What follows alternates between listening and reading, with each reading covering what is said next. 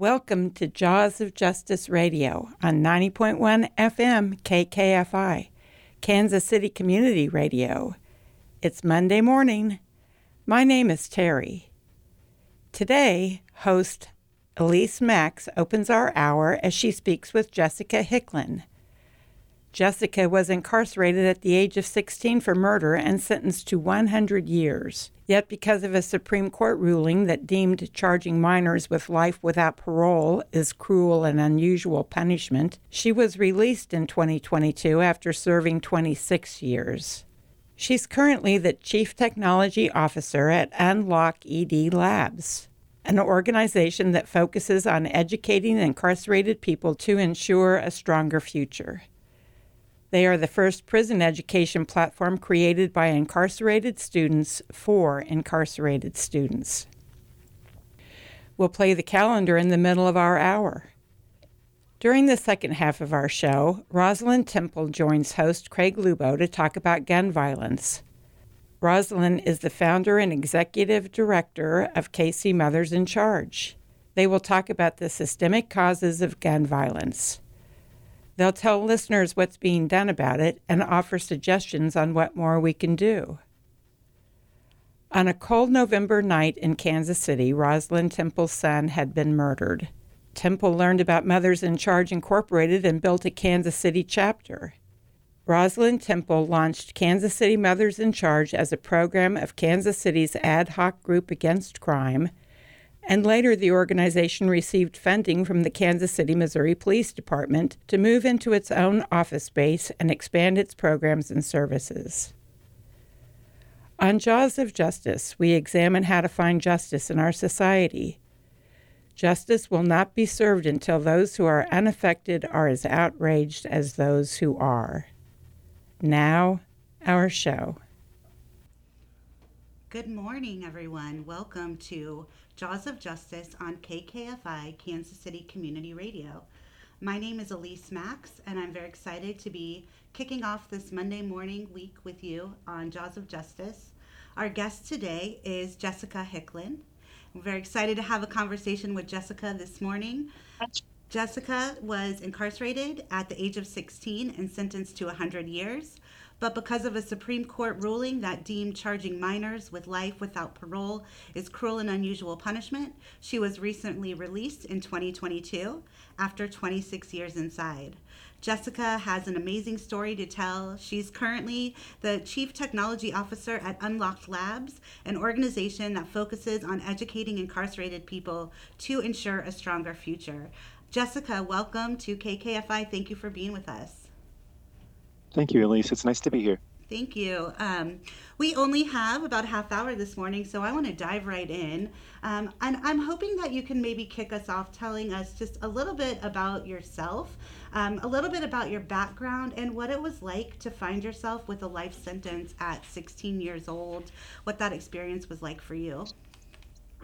Okay, and I'll try to not spend the entire 30 minutes answering that question, Elise. So hi, everybody. I'm Jessica Hicklin. And like Elise said, I'm CTO and co-founder of a tech nonprofit that does prison education. But that's not where I started life. I did, in fact, go to prison at 16 on a life without parole sentence. And I served 26 years on that sentence and came home this past January. Life has definitely been interesting since then. We could dig into it as relevant, but it's really hard to explain what it's like to be a 16-year-old kid and be told that you're going to spend the rest of your life in prison. I mean, most kids don't understand rest of your life as a sentence. You know, we think we do as teenagers, that we understand everything about life, but the fact is we don't. And so there I was sitting there before a jury as they were giving me that sentence, trying to understand what it meant and trying to turn around and explain to my family that it didn't mean my life was over. It actually took me about 5 years to fully grasp what life without parole meant. And so at that time I was in the Potosi Correctional Center. You know, it was 2021 as I began to look around and trying to decide, well, now what? So, and obviously we can touch on some of the now what as we go further, but that's the short version. That's amazing. So you were 16 years old. You found yourself in Potosi Correctional Center. And I will full disclosure here. My day job is I work at Missourians for Alternatives to the Death Penalty. So I'm highly aware that Potosi Correctional Center is where our death row is housed in Missouri. It's very high level, maximum facility. And can you tell me just a little bit about, particularly what that was like at 16, being amongst folks that were sentenced to life and folks that were also sentenced to death? Hmm. Sure. And just again, for transparency, normally a criminal process takes a year and a half to 2 years. So that by the time I stepped into the Potosi Correctional Center, I was 18, but I was placed in an adult county jail at 16. So, but yeah, that's back 26 years ago or 24 years ago, whatever it was. Potosi was a very different place than it is now. There was no security surveillance cameras, and everybody at the time, I think the number was 98% of people that were in Potosi were never going home, which means they either had a death sentence, life without parole, or so much time that they would never see the outside world. And so, as an 18-year-old kid, it was terrifying. And honestly, I was sexually assaulted several times in my first couple of years there. So, Potosi was a very violent place in the late 90s. Wow. Yeah, I imagine that, 5 years you said to fully kind of understand your place and what you had ahead of you. So tell me about like how things started to change. I know that we have these evolving standards of decency regarding the use of the death penalty and regarding, what's considered cruel and unusual for juveniles. So you're in there for 26 years. Tell me when you felt like you might be able to get out, or what happened with the law that made you have some hope to start fighting for getting outside. Sure. So, without putting on my lawyerly hat, I'll try to explain this as simply as I can. There's a series of cases that made this change. So it wasn't all like one fell swoop that somebody woke up one day and said, "What are we doing to our kids?" And the first of those cases was a case of Christopher Simmons, who was a juvenile scheduled to be executed here in the state of Missouri. And sort of a strange world. I was Chris Simmons' cellie at the time. Sally, prison slang for roommate. And we had been up all night advocating for his life on it, actually. And then we woke up one morning and they pulled him out in front of the cell and read him his death warrant and drug him off for his execution. But 2 weeks later, Missouri Supreme Court came down with Roper versus Simmons, which was when the state finally said, we can't be executing kids, and that precedent went up to the U.S. Supreme Court shortly thereafter, and that started a trend that took. So from 2005 to 2016, there was a series of cases that came out of the U.S. Supreme Court, slowly progressing to where we are today. So the next one was Graham versus Florida, where they decided that juveniles should be sentenced to life without parole if they didn't commit a homicide. Following after that was Miller versus Alabama, where the U.S. Supreme Court said you can't sentence juveniles to life without parole in a mandatory sense, which for clarity doesn't mean that the United States Supreme Court won't do it anymore. But that states can't do it anymore, but they can't do it as a mandatory version. They have to have an option for a juror to select something else. And it took another 4 years for the U.S. Supreme Court to clarify that applied retroactively. So in 2016, when Montgomery versus Louisiana came out, that's when I officially had that legal precedence that said I would have a chance to convince somebody, and it wasn't clarified at the time, that maybe another option should have been considered. And for me, that involved a couple more years of litigating. And honestly, the judge that sentenced me to prison came forward and wrote a very, very supportive amicus. And then obviously MacArthur Justice Center did great work with plaintiff here in the state. And the Missouri Board of Probation and Parole finally decided that after juveniles serve 25 years on life without parole sentences, they can try and convince the board they have an opportunity to come home. And for me, that was last year that I got that opportunity. That's amazing. So from the time you went up before the parole board to the time that you got an out date, what was the time between that? Just 6 months, which was amazing. That is pretty much the shortest that happens. Yeah, that is amazing. And do you know about how many juveniles are incarcerated in Missouri without parole?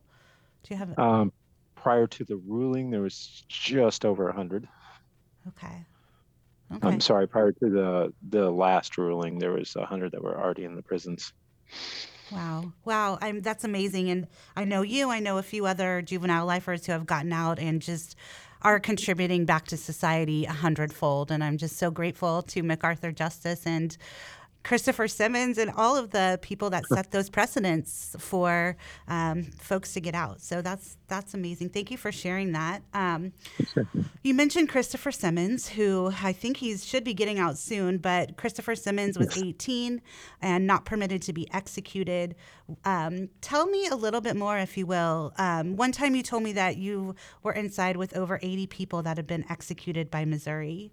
Mhm. Can you tell me like a little bit about what you think folks out here need to know about people that are sentenced to death in Missouri? And then I want to particularly talk about Amber McLaughlin, who has an execution date. Sure.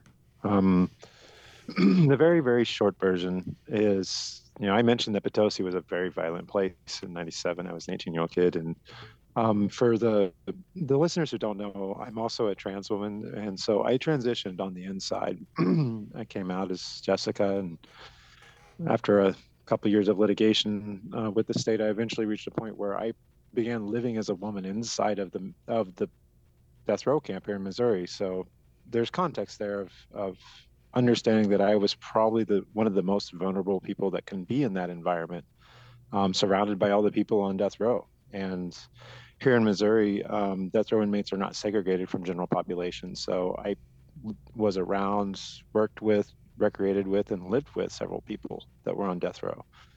And the first thing I like people to know is I've never in my entire time in prison was ever harmed by any of those folks. In fact, my experience is that generally the people on death row were the ones I was most comfortable with because, most of them, it's 20 years after the horrible mistake that they have made, and a lot of them feel very accountable for the things that they've done and make that change. And so I considered many people that were on death row my friends because they treated me with respect and I was safe around them. And so that's the first thing to understand is that there's this idea that people on death row are monsters and we just have to put them to death because we have to protect the world from them. And it's just simply not true. And then I would follow up with a more obvious fact that sometimes gets overlooked that they're still human beings. The everybody I met on death row are people that, they have compassion and caring, and they have families that love them, and they have just the same thing that every other human in this world has.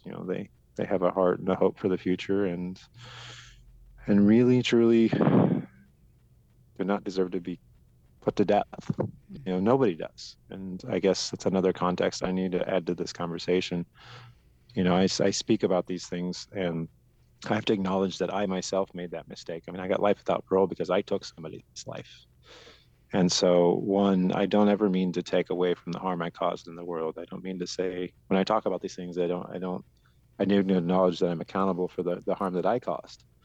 But it also gives me a perspective to say, like, look, I can tell people that when you take somebody out of the world, in anything other than a natural fashion, when then natural causes, it leaves a wave of suffering in the people's lives that love that person.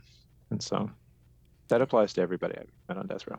Yeah, thank you for that. I think we often don't think about the co-victims of the death penalty, and when we execute someone, that we are creating murder family victims, leaving them in the wake. And at some point, someone has to be the bigger person and put an end to the cycle of violence. So I think that's a great perspective.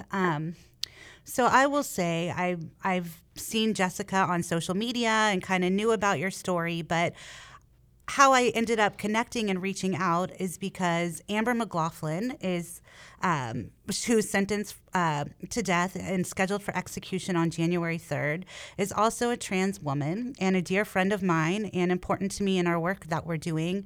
She asked me one day to call Washington University. No, she asked me for the phone number of Washington University so she could call them and try to find Jessica Hicklin.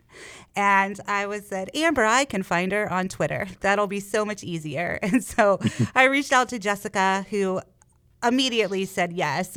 Please send her my phone number, and explained to me, that they also had a special relationship inside. I want to now turn to talk a little bit about Amber. Amber, as I mentioned, is also a trans woman living in Potosi. Can you tell me just a little bit, like generally about Amber's case, and then we can talk more personally about Amber? I can briefly, but I'll be perfectly honest.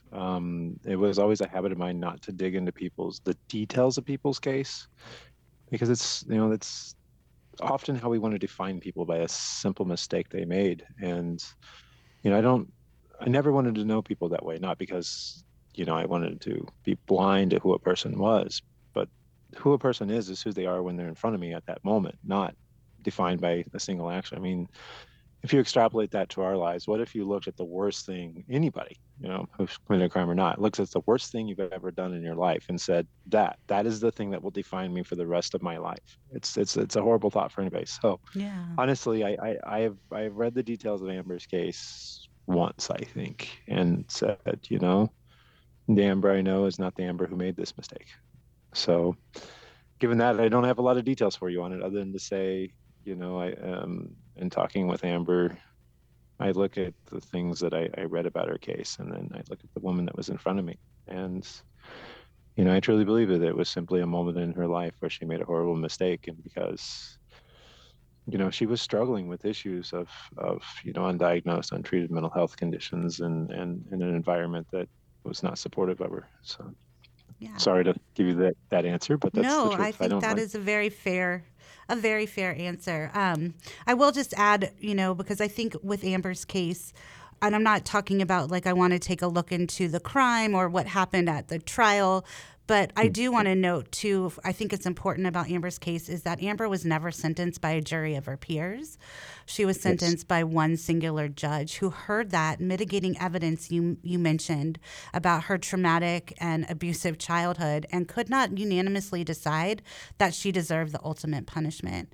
And Amber's situation is unique in that sense, but it's the same as all of these cases, as there are constitutional violations. Amber's sentence was vacated from 2016 to 2021 based on the fact that the jury deadlocked. So now to have a date so quickly after that, after she was clear of the death sentence for a while, it's really shocking, and I know it's additional trauma to Amber. So I appreciate that, and I love that you know Amber as a person and not based on her history, because you're absolutely right. I would never want to be defined by my worst day, as I'm sure Amber wouldn't either. So thank you for saying that. Tell me a little bit though about your time inside with Amber and what you think our listeners would want to know about her as a person. Sure. Well, and so you mentioned that Amber is a trans woman, and so I knew Amber before that process, and it's interesting because I look back and I spent more than a decade around Amber, prior to her transition, and we were cordial, but we were never really friends, just because Amber was really reserved, and we would pass each other and hi, how are you, and then move on, but there was no. Amber was very introverted at the time, which is, if you know her now, is kind of a funny thing to say, but it's true. And then one day, so as a result of the litigation I brought, I kind of found myself in a position of being what a lot of the trans women referred to as mom.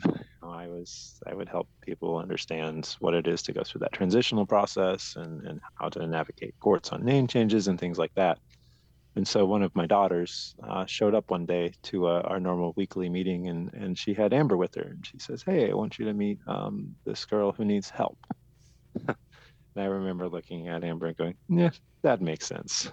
And sure enough, I gave Amber a hug and asked her, how does she prefer to be referred? And then when they referred to her as Amber and told her I would help, she gave me the biggest smile.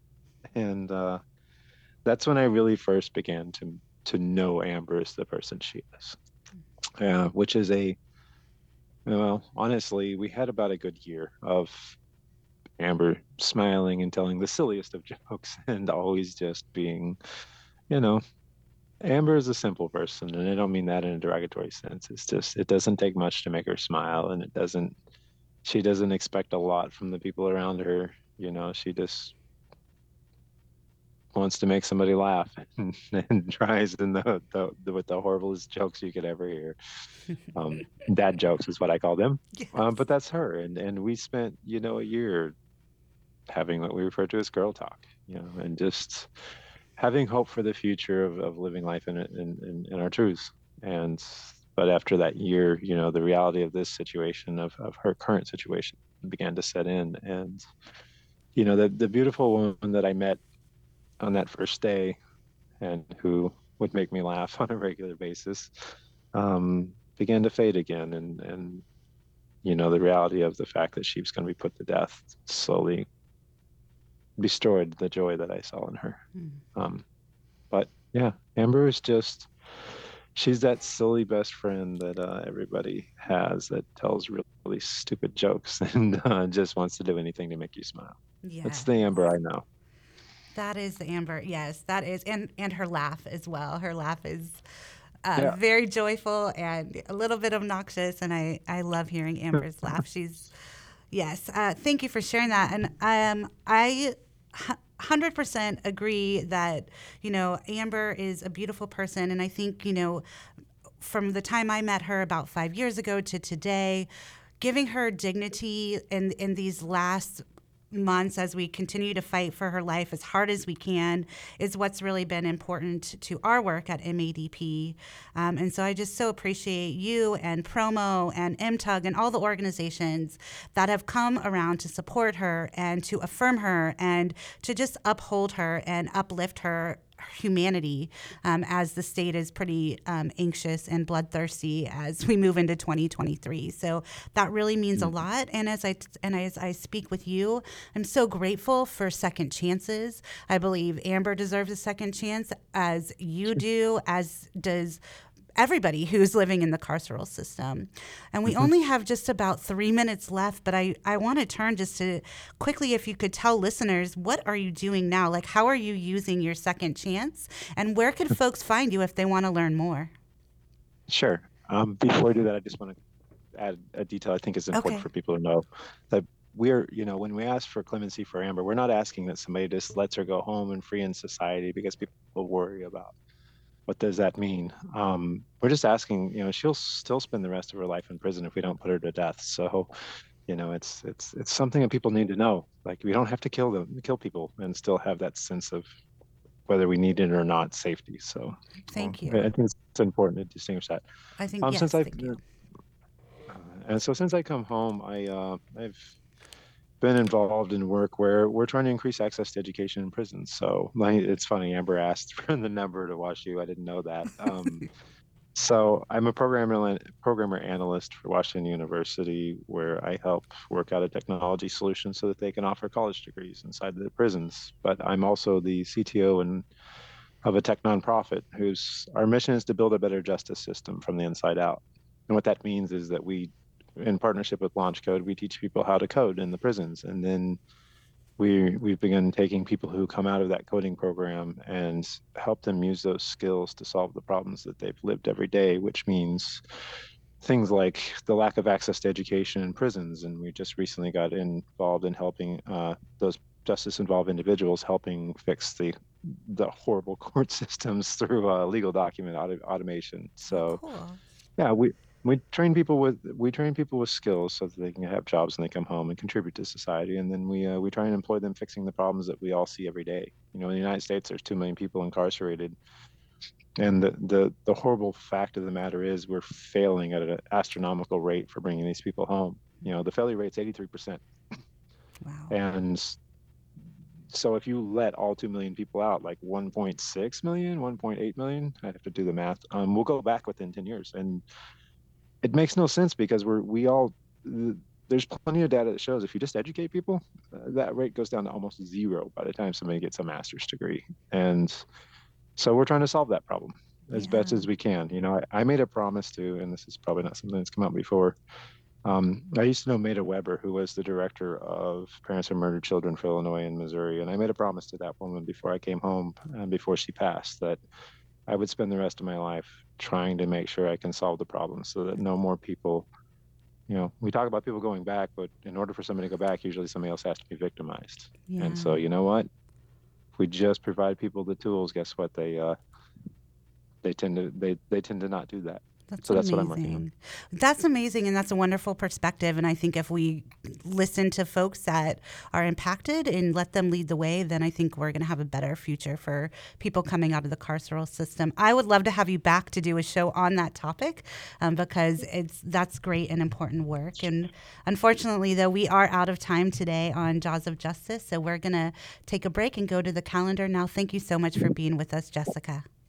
Sure, Eco and I Radio apologize for KC, a locally produced exploration of positive solutions to the ecological challenges we face as we work to create a healthier future for our community and the planet. Hear from regional and national guests, find out about upcoming events, and learn how to keep yourself and your family well. Tune in each week from 6 to 7 on Monday evenings or listen anytime at kkfi.org/podcasts.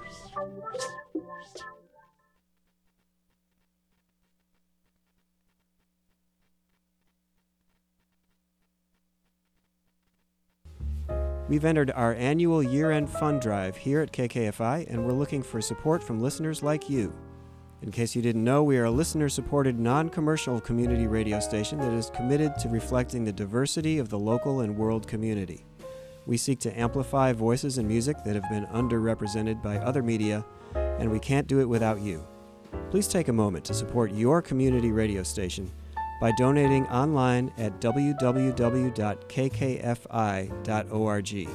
Happy New Year, and thank you for listening to Kansas City Community Radio.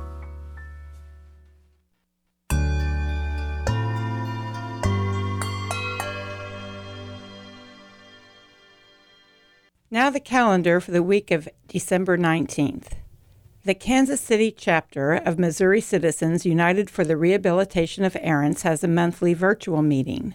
Missouri Cure advocates for the human rights of prisoners in Missouri prisons and jails, as well as for those who have returned to society. For information, call Keith Braniel at 816-377-2873. You can find Moms Demand Action for Gun Sense events at momsdemandaction.org. These are open to all, mothers and others. Tuesday, December 20th, 6 to 8 p.m., the State Office Open House for Clemency for Amber is at the Missourians for Alternatives to the Death Penalty, 3151 Olive Street, Kansas City, Missouri. RSVP at 816-931-4177. Tuesday, December 20th, 5 to 7 p.m., Survivors Will Heal. Support group for shooting survivors will meet at the Robert J. Mohart Multipurpose Center, 3200 Wayne Avenue, Kansas City, Missouri. To RSVP, contact Latrice.Murray at kcmothersincharge.org or phone 816-912-2601. Friday, December 23rd, 11 a.m. to 3 p.m. is the third annual Christmas celebration at Truman Event Center. Christmas at the Crossroads is Shelter KC's annual celebration of Christmas, serving adults experiencing homelessness. The holiday event offers food, fun, and fellowship with booths, a traditional holiday meal, care package giveaways, and more. 601 East Truman Road, Kansas City, Missouri. Volunteers are needed. Please contact Shelter KC Administrative Office at 816-421-7643. A list of services, meals, and hotlines are available at Lawrence Progressive Calendar, KCFI.blogspot.com. That's updated daily. Merry Christmas, Happy Hanukkah, and Happy Kwanzaa. Thanks to all our listeners. Stay close to your dial and stay well. We'll now return to our program. This is Terry Wilkie. Both of the guests are muted. Craig, are you there? Rosalind, are you there? Great. Yeah. Let's Yes. go. Okay, my name is Rosalind Temple. I'm the founder and the program director of KC Mothers in Charge. Well, gun violence is a problem here in Kansas City, Missouri. We have a very bad gun violence problem. My son was a part of being a gun violence problem in 2011, November 23rd, when he was murdered in his own apartment at the age of 26. So that's when my purpose started. I had to do something in my community. Okay. Rosalind, can you tell us a little bit about, before we get a lot into the gun violence issue, if you'll spend about 3 or 4 minutes just telling us what KC Mothers in Charge is and what it does. KC Mothers in Charge is mothers, grandmothers, fathers, family members that's in the Kansas City community area. It is also a national organization. It's based out of Philadelphia, Pennsylvania, started by Dr. Dorothy Johnson Spike in 2003. But I started a chapter here in Kansas City in 2013. But mothers, we're a prevention. We want to save. If we can just save one life, that means a lot. So I'm called out to homicide scenes in our Kansas City community. When a homicide occurs, I'm first responder with the Kansas City Police Department. I'm called by the Sergeant of Murder Squad. I support families, community, and police department to bridge a gap, because we have a problem in our community that you see that where we at today at 167 homicides in the inner city. It's not our surrounding counties, it's Kansas City, Missouri, inner city. Okay. So what I want to do is talk some about how we got to this point, why we have so much gun violence and all, and what your ideas are on what we can do to maybe resolve that some. One of the things that one of the things that I want to do is read a little piece, a paragraph from a newsletter that Michael Moore sends out on a regular basis. And so I want to read a little piece of what he says. It starts out, after each mass shooting, after each school and church and shopping mall slaughter, a choir of voices screams out, why have we not done something to end gun violence in this country? We ask this question as if we don't know the answer, when in fact, deep down, we know exactly what we need to do. We just don't want to say it out loud. We don't want to be attacked. We are afraid of the anger of the gun owners. Then he suggests 4 things that need to be done. One is to admit who we really are. We have, in this country alone, we have more guns than we have people. And just 22% of the Americans have guns. 78% do not have guns. 3% of the Americans own 175 million, which is nearly a third of all the guns in the country. And he suggests that we ban guns whose sole purpose is to kill other human beings. So, hunting rifles, etc., would not be banned, but those would be. Let me have you comment on those first 2 parts of it, and then we'll talk about his other 2 parts. Yeah, well, definitely, I think that is a problem. But what I have seen, when we see a homicide, a person being killed in our community, and we don't do anything, we don't say no, we don't protest. It is okay. It's not your business. Well, it is. Just a matter of time. It's going to go to the schools, the malls, at the big areas, places where the mass shootings are happening. We have to start in our communities. And one thing with guns, I think people have to vote. If we don't vote, this problem would never change. We got to stand for something. And that's what I always say, because People being killed by people. There's a lot of mental health issues, a lot of trauma going on in the homes, stuff that has not been um, addressed. Um, but we have to start in our communities, in our homes, to address the guns. Yes, Missouri has one of the worstest gun laws that I have ever seen. Yeah, and the country does too. But I don't think I personally, as a mother that lost a son to homicide, don't think everybody has a gun is a bad person that plan on killing someone. But we open up that we allow an open space to be open where anyone can go get guns. So when the good people have guns are out there doing so the bad people think it's only right for them to have a gun. Well, we have to address some issues, the ages. We have to address the criteria of who is getting these guns. We got to do some background checks. This country is out of control with guns, yes. But how do we fix that? We have to start in our communities. That's where I see in our communities, because we have homicides every day, and no one seems to think it's a problem. Let me ask you this: in terms of statistics, in the Kansas City area, what percentage of the homicides are by gun violence? I'm glad you asked that question.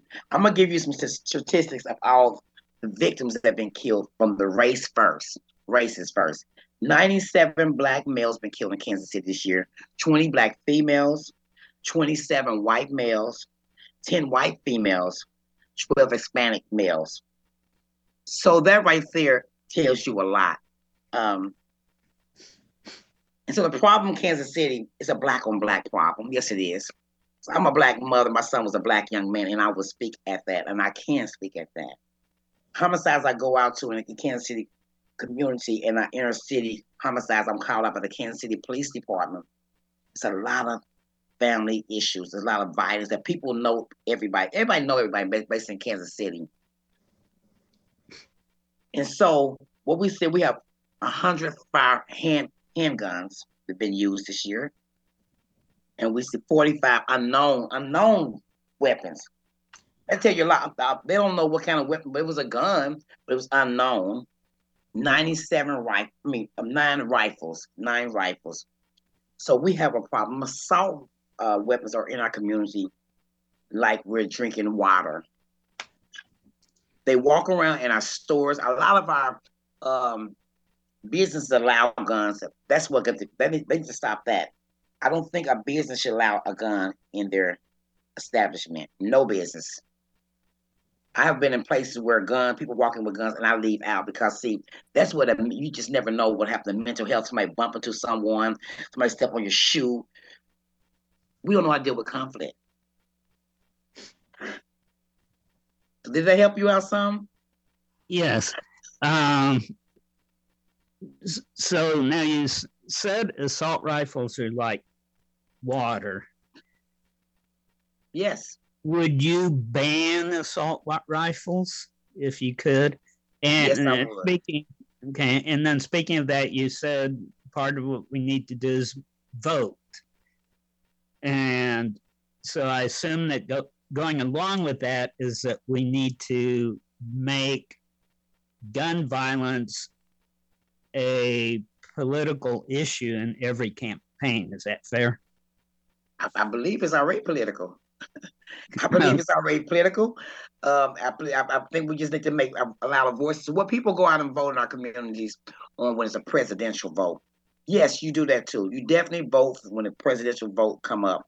But all the time voting that comes up, that's what people in our community don't go out and vote. Every issue is our issues, and we have to fight on every issue that comes up. Every time it's an election going on in our community, we need to be at the polls and voting and understanding. I think a little more educational. I think a lot of people in our community don't understand what they're voting for. I've been in that place, so now today I know to do my homework before I go out and vote. But I remember I didn't understand. So when you don't understand, you don't go to vote. I think we need to get more educational, so educating our community of who is up running, what's going on, who they are, and talk about it. Not talk around it, but talk about the issue. Stop turning our heads when it comes to people that we know and that we can even love. If they have, if it's an issue with them, let's address it. Don't put them in position where they keep allowing these same problems in our community. Because see, we're gonna keep on burying people, when people have mass shootings, and they're getting bad. But every time it's a homicide in our community, we need to come out and protest every homicide in Kansas City. Okay. So Michael Moore also suggests that part of preventing the violence is eliminating its roots causes and creating a new peace and public safety center in our neighborhoods. So that sounds a lot of what you're saying in terms of taking it to the community. What do you see as some of the root causes? Conflict, gonna deal with conflict. Don't know to agree to disagree and walk away and be okay because someone didn't agree with you. We have a lot of mental health issues that has went unaddressed for many years. No one wants to talk about it. No one wants to help. And trauma. This whole community, Kansas City community, all the communities that are surrounded, has been traumatized. You should have been traumatized by these 167 homicides. See, because no one is exempt from losing someone to violence by a gun. So the trauma is so heavy. The conflict, gonna deal with conflict and the mental health issue. If we don't address these problems, we'll keep on having these problems. Okay. One of the things Michael Moore suggested, in line with what you're talking about with mental illness, is he's saying that it's a psychosis and we should treat it like we treated the pandemic. Now, the only thing is with that, though, with the pandemic, with the physical illness, you can develop the vaccine, but there are no vaccines for mental illness. So what do you see as aiding in that? I know a lot of times when people in the criminal justice system, they're ordered to go to anger control classes and anger management. Is that something maybe we ought to have in every school as kids are growing up? You know, I know like in the prisons they did several years ago back, they had started drug and alcohol treatment inside the prisons. I think they need to start the mental health issue facilities in the prison, getting help, teaching them or guiding them how to learn what's their deep root cause issue inside them. So I think that's one of the things that happen in the prison system, to send them off to these really bad mental, because a lot of people just have some issues that they can be addressed, but they need people to help them. You have to put the right people in place to help them. Because we have to find people, even in our homes, our community, that's going to speak the truth, no matter who you are. See, because I've been seeing families where, since their family, they won't talk about it. They're going to be okay. No, they're not going to be okay. When you see issues in your home, in your community, people around your neighborhood walking around have some issues, you got to try to help them address that. Talk about, because when you turn your head, it's a matter of time you put some street drugs on top of that, and then they off to the races. And then they get a gun in their hand and they kill someone and themselves. And for those who just joined us recently, we are talking to Rosalind Temple, who is the founder and executive director of Kansas City Mothers in Charge chapter, and we are talking about gun violence. So let's go to what makes us different from other countries. Because Michael Moore says there's over 200 other countries, with the vast majority of them very similar to the United States in many other aspects. But when it comes to gun violence, we are by far the worst. In some of those countries, it really doesn't even exist at all. Well, that's what I hear. You know, a lot of other countries don't allow guns in their country. People just have it's just not an open carry. They don't have them. We got to. That's what the United States got to. We have to say, okay, yeah, we understand people like guns. We think some people that have hobbies with guns. I get that. But somewhere we open up to where everyone can have guns. We got to go back to some of the other countries like they're doing. They're not having the highest gun violence problem that we're having in the United States. So the United States needs to look at that and do something about that. You know, I know that it's so down to other countries. It just it breaks my heart that, you know, that we're so bad. So we got to address that. United States, that's where voting gonna come in at. We're going to vote. Okay. Let me ask you this, though, with the voting issue. The people, I think, and I could be wrong about this, but my gut instinct is that the people who would vote out the ones who don't want to do anything about gun violence and just leave the status quo, that those are the people who are voting, and the people who want to do something about it, their votes are the people who are from the groups that are being suppressed from voter suppression everywhere. Yeah, well, you know, like I say, the thing, it's a lot of good people. It's way more good people than bad people. So I think we're going to dig deeper, harder, and speak out in our communities to get the good people to come and vote, and overcount them people that say they really don't see the issue. Well, we see the issues. We're addressing 160 lives been taken, 167 lives been taken so far this year. And is that just Kansas City, Missouri, or the whole metro area? That's just Kansas City, Missouri, inner city. You by any chance know how many in Kansas City, Kansas? No, I do not. No, I do not. But it's not to 100. I guarantee you that. Okay. If we can't get any meaningful gun control through Congress, other than mental health issues, do you see anything else that would help, including maybe teaching some kind of classes when children are born that every parent would have to go to be a better parent, and maybe that would help? We definitely need some parenting skills. Yes, we do. I think it's a lot of this new generation, people don't understand the parenting skills. I think we need to go back to what used to happen. We used to have I know, you know, I'm not a religious organization, but prayer. We need to bring back some prayer in our schools. We got to help this new generation because they don't understand about parenting. I remember having my children, I didn't understand neither. But when God renewed my mind, and then I became the mother that I should be able to become, and the sister, grandmother, and ongoing. But I think that, yeah, we definitely need some parenting skill issues in our community. We need the support of our community to step up and do what's right. Okay.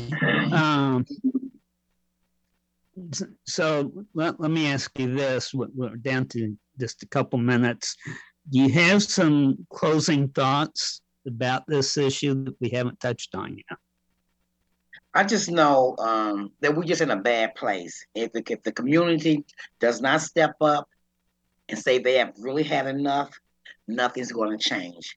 We got to come together and to be able to really and protest. I'm saying protest. Like we did protest on the Plaza years. We protest every homicide and get these people out of the community or get them some help. Things will change. Okay, so we're about out of time. This is Craig Lubo. I've been talking to Rosalind Temple. Rosalind is the founder and director of KC Mothers in Charge chapter. And we've been talking about gun violence. And so thank you to you, Rosalind. You're and welcome. Thank you to our engineer today, Terry, and who is also our associate producer. And we'll see you next week. Thank you. Today, we're with the district attorney of Harris County, Houston, the nation's fourth largest city. Some say it's maybe the third now. Chicago's losing ground to us. But we're with District Attorney Kim Ogg. Thank you for being with us. It's great to see you again. Normally, criminal background is important when it comes to violence and being a predictor of future violence. But when it comes to possessing drugs, regardless of your background, when it's weed, legal in many states, medically legal in a majority of states, it had to be equally applied, this offer of non-arrest. All people have to do is take a class. So it's a good program. I can't legalize marijuana. I can't even decriminalize it.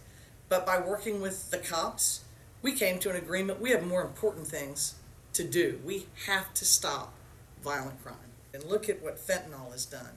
And what I do want to mention is that we do see an increased connection between the manufacture and transportation and sale of fentanyl along with human trafficking. So you're seeing people and that deadly drug transported by the same cartels and same organized crime groups. And Houston's a major stopping point, distribution center, air traffic control for sending it out to the rest of the country. We've got to get on top of that. Fentanyl's killing the hell out of Houstonians, out of Texans, and out of Americans. We really believe in treatment for drug addiction. I think it was best handled by the healthcare system, not by the criminal justice system. I'm working right now with the director of probation and with some other groups to talk about directing all of our drug cases, which need to be reduced in this county so we can work on violent crime, but handling all of them through a treatment plan and as little court supervision as necessary, once again to direct more of our courts' resources to violent criminals. That's what people care about, Dean. They want to be safe in their grocery store and in their house, not whether you're smoking a joint or whether somebody's got LSD in their pocket. I'm not for LSD or hard drugs, and I think the legalization would have to include a ton of regulation. Education. You know, drug dealing, like all entrepreneurship, is just the black market instead of our world market, and the imagination is limitless. So of course they're in the suburbs, of course they're in our urban areas, of course they're in our rural areas. People will find a way to make this happen for profit. It's part of why your work, I think, is important. Regulation is, I think, an answer.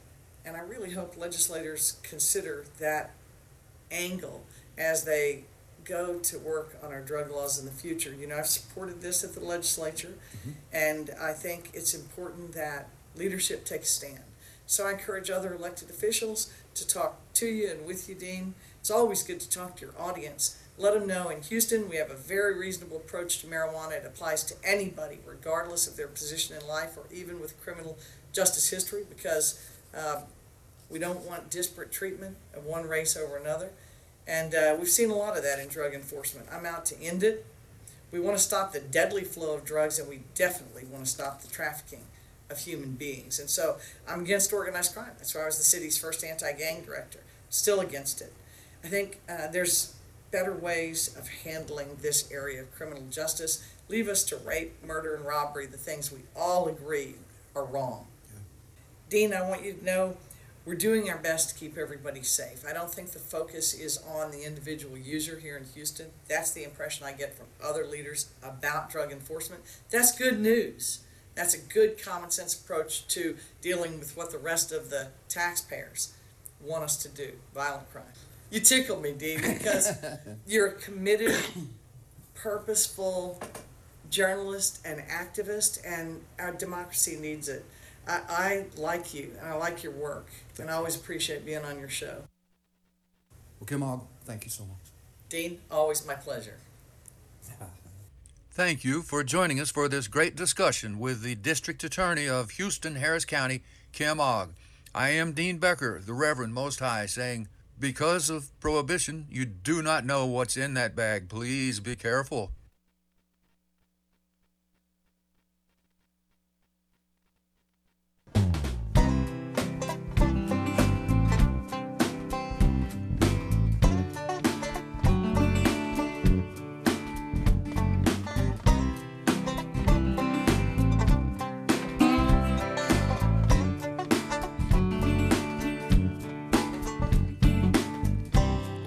Sitting here in my problem.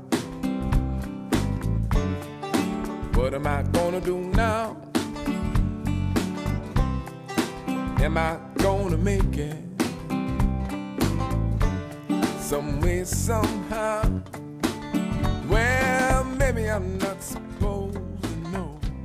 We hope you enjoyed today's show and that we leave you with something to think about, something to talk to your neighbors about, and a reason to get involved. As always, the opinions expressed are those of the host and the guests of Jaws of Justice Radio, not of KKFI, the Mid-Coast Radio Project Incorporated, its staff, or volunteers. You can find our calendar of events and a link to our show episodes on the Jaws of Justice Radio Facebook page. You can always listen to us live and find our podcasts on the KKFI website, kkfi.org. If you have a show idea or want to help produce the show, you can send an email inquiry or comment to kkfi.org/contact. This is Jeff reminding you our outro music is Higher Ground from the Playing for Change CD.